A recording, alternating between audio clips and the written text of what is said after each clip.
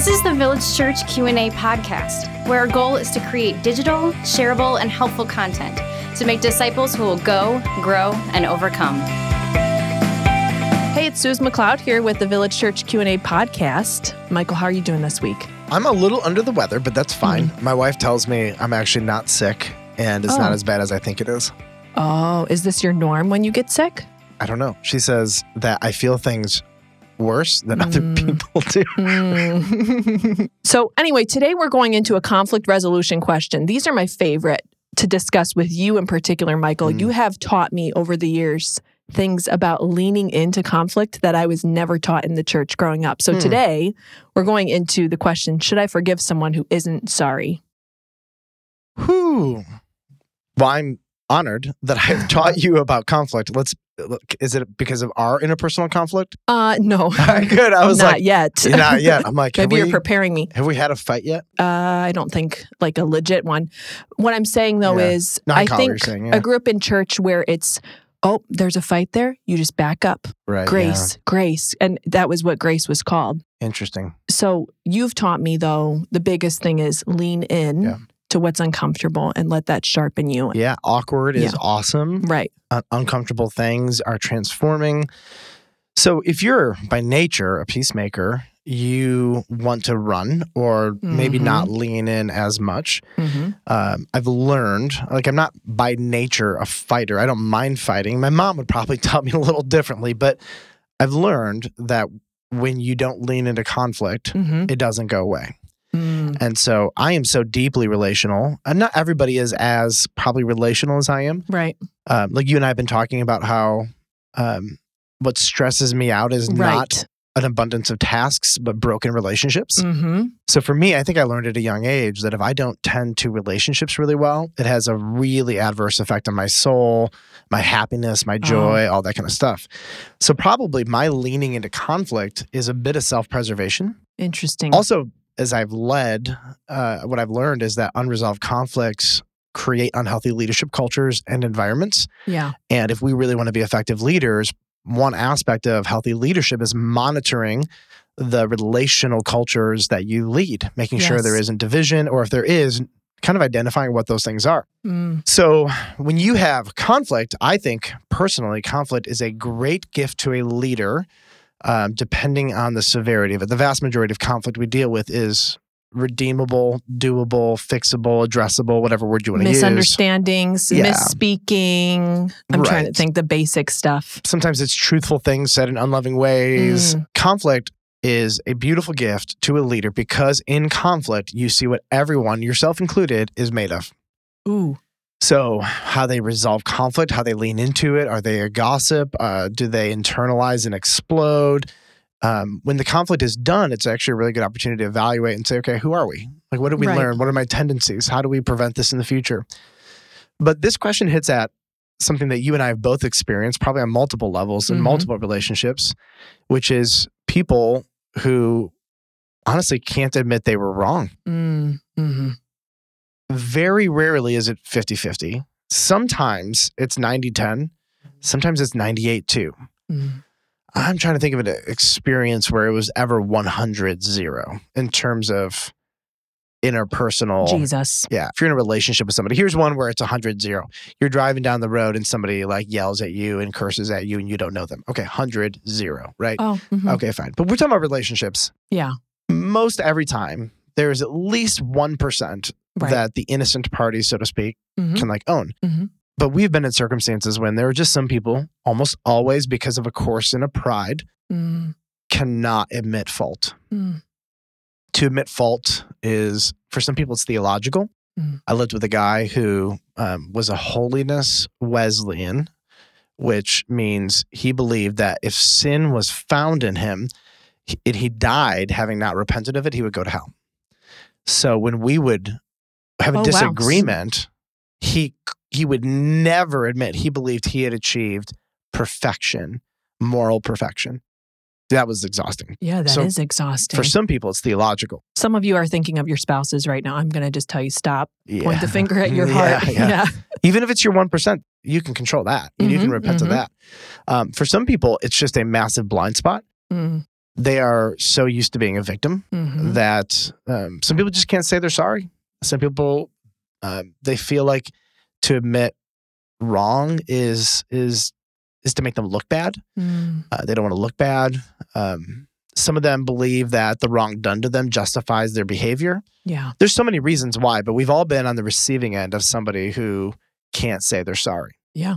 So if I'm legitimately harmed by somebody, like here's an example. I was in a circumstance where both of us were wrong and I apologized and they said, I forgive you.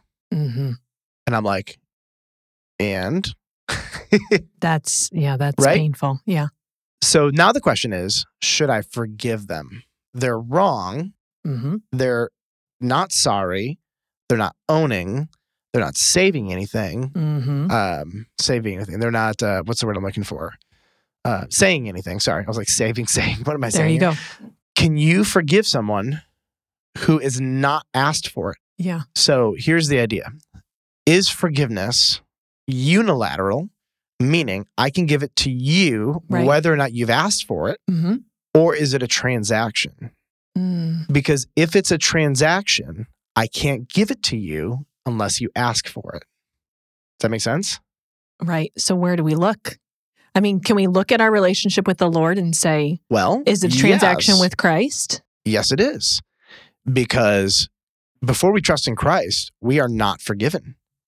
God's posture to us is one of open hands, offering forgiveness. Okay.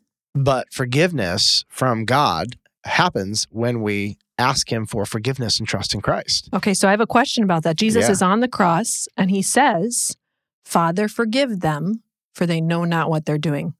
So does that mean they're all forgiven, even though many of them aren't sorry? It's interesting, like, what did Jesus really mean by that? That's a different, category. The implication is that the compassion of Christ is being poured out in these moments.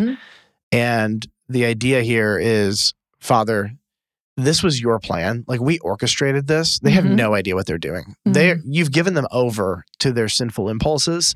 The idea is, be gracious to them. Yeah. They're blind. So can we offer that type of forgiveness, but not a transactional forgiveness? Can I say, let's just use our spouses, right? Can I say, forgive him? He doesn't really understand what he's doing. Yeah, Even if I've explained and we're going back and forth and he's not sorry, can we offer that but not offer transactional? Is that what you're kind of getting at? Yes. So the Bible has a word forgive. We have a word in the English lexicon, forgive. And there's overlap, no doubt. But it seems that sometimes the Bible uses the word forgive as in transaction. Okay. And sometimes the Bible uses it as in release. So, Father, forgive those. But Jesus says he will forgive you as you have forgiven others. Yes. And it's interesting in the Lord's Prayer there that there is no reason, like the person may never have asked for it, but your heart disposition to people who have harmed you, is really, really important. I was hoping you were going to talk about the heart here. Right. So what I don't want to do is get too closed-minded on the word forgiven. Okay. The word forgiven, relationally, if there's going to be really the fullness of the word, like think about it like a cup, right? The cup's totally overflowing. Here's what this means. You have asked for it. I have given it. I have released you and the relationship, and we are now reconciled. Okay. So the product of transactional forgiveness is reconciliation. I want to be clear. The product of reconciliation is not trust. You can be reconciled to somebody and not yet trust them. So your spouse cheats on you. You forgive them. You reconcile. But do you trust them yet? No. No, that takes time. Now, same with our children. Yes. We have a release of forgiveness that will cover them. But they need to come and talk to us and reconcile and then build the trust back up. Correct. Yeah. Releasing it is your way of saying, I will no longer punish you for this, and I will work towards trust again. And in your heart, you're not holding it. Correct. Yeah. Right. In some relationships, you reconcile, but kind of it's the end of the relationship. Oh. And so you're really not working towards trust. We're just saying, you know what, we're we're unified. Yep. We're not best friends. We may not even like each other. That's okay. We're not going to be bitter towards each other. We're not going to let sin creep in here. Right. I love you as a brother in Christ or sister in Christ. So like the highest form of forgiveness, right, is going to be this transactional reconciliation. There's a lower form, but it's also really, really vital for the human soul, which is the releasing of people from the harm they've done to us. I think that's so valuable. Right. And so you basically say, I will no longer let the harm that you've done to me cause me to be bitter, cause me to hate you, cause me to treat you out of anger or spite. I may not trust you. We may not have reconciliation, but also to release somebody is to do everything you can in your power as far as it depends on you, Paul says in Romans, to be at peace with all men. I've postured myself for reconciliation, and I've released you from this anger that I have. I'm thinking about one circumstance in my life of somebody who harmed me but was not sorry. I availed myself for reconciliation and they did not take it. Yep. Okay. I was sad. So for me to release it wasn't actually just a decision in a day. I grieved some pieces of that. That took a little while. I made some decisions. The emotions would come up regularly, and my decision to release them or to forgive them was not a decision to not feel it anymore. It wasn't a decision to not be provoked. It wasn't a decision to not be angry, but it was a decision that when those things come up, I'm going to deal with them, and I'm going to put them aside, and I'm going to give them back to the Lord, and I'm going to pray for that person and say, Lord, I'd love reconciliation with that person. So I want to talk about that. So you chose not to allow it to cause you to sin. Yep. But hurt and being sad is not sin. No, they're not. But I think something really important about hurt is there's a reason why the people of God grieved for a period of time with intentionality. So like when we're hurt, grieve. But one of the fatal flaws of modern Christians is that we perpetually grieve. And we need to put sometimes grief to bed and say, I'm giving this to you, and now I'm choosing joy and celebration. I don't always feel joy and celebration, but I'm choosing to put this thing away. It doesn't also mean you don't have sadness that creeps up.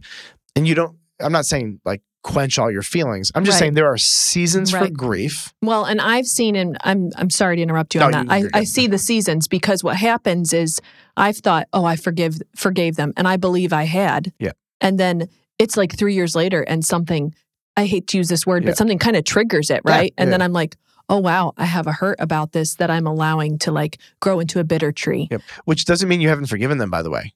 But if it becomes bitterness and then I start to act out as like... You have to re-release them. Yes, and that's what I'm saying sometimes happens. But it's a deep hurt in those situations. They're not the basic like, my child threw spaghetti on my white shirt hurts. I'm talking about the big ones. Yeah, there was something in when I was 17 years old that a friend did to me. And I released him from it. If I saw him now, I'd give him a big hug. But when I see him on Facebook sometimes, I go back to that and I get kind of angry.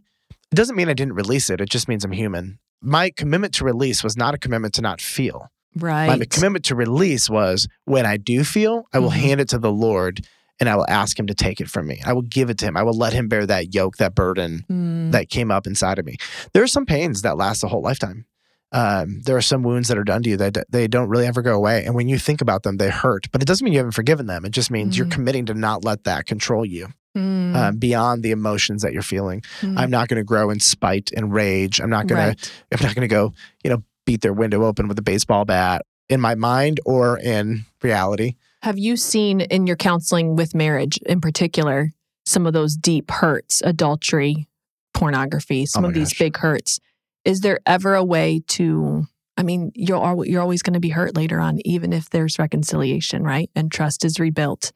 I think as trust is rebuilt, the growth of trust has a corresponding relationship to the mitigation of hurt. So as trust goes up, the past becomes the past, Okay. The hard part about sexual stuff is that it takes a lot longer. The trust break is a lot deeper. The pain is a lot deeper. And so the deeper the trust break, the deeper the pain, the longer the progress. Yeah. And every man and woman is so different in terms of how they receive those violations. Oh, that's true. So you could have two women who are cheated on. Yep. And one bounces back and the other takes 15 years. Right. I don't totally know why that is. Everyone's just made up of a little bit different stuff inside of them. And sometimes that bouncing back is just a stuffing of feelings. Yeah, totally. I just want to make sure we don't make the woman who's taking 15 years Do you know what I mean? Oh, I have no indictment on them. Yeah. Actually, I wish there was a rhyme or reason I know. why some people respond and some people. So I have a lot less probably judgment or negative feelings on how long things can take than I probably did in my early 20s. Right. But I just know everyone is so different. But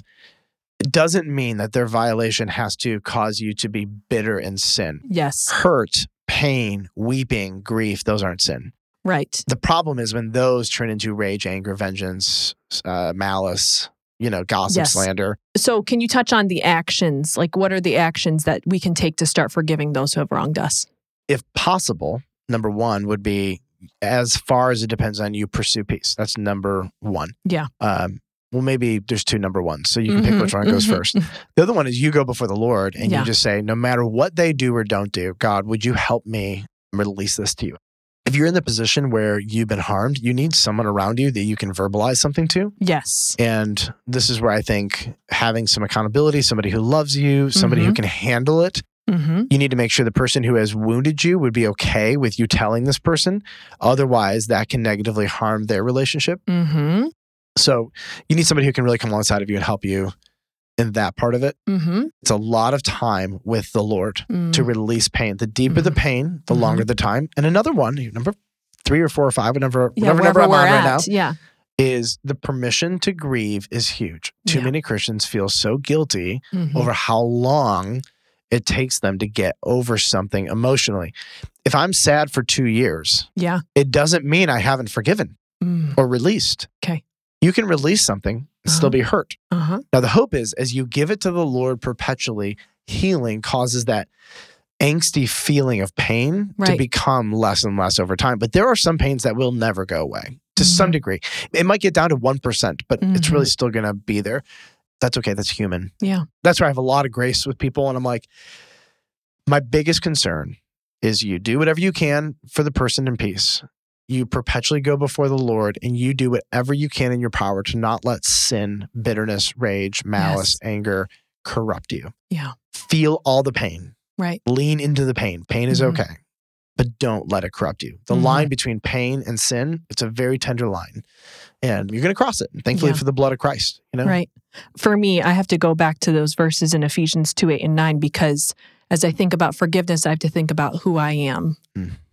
And that I don't deserve. So Ephesians 2:8-9 says, "For by grace you have been saved through faith, and this is not your own doing. It's the gift of God, not a result of work, so that no one may boast." So if we hold on to a heart of unforgiveness, there's something inside of us we're not seeing that God did for us. Yep. Amen. And I think taking it back to that vertical relationship is so helpful. So thank you so much. I love talking about conflict. I look forward to future episodes about conflict. Next episode we're going to discuss next time is, do I attend a gay wedding?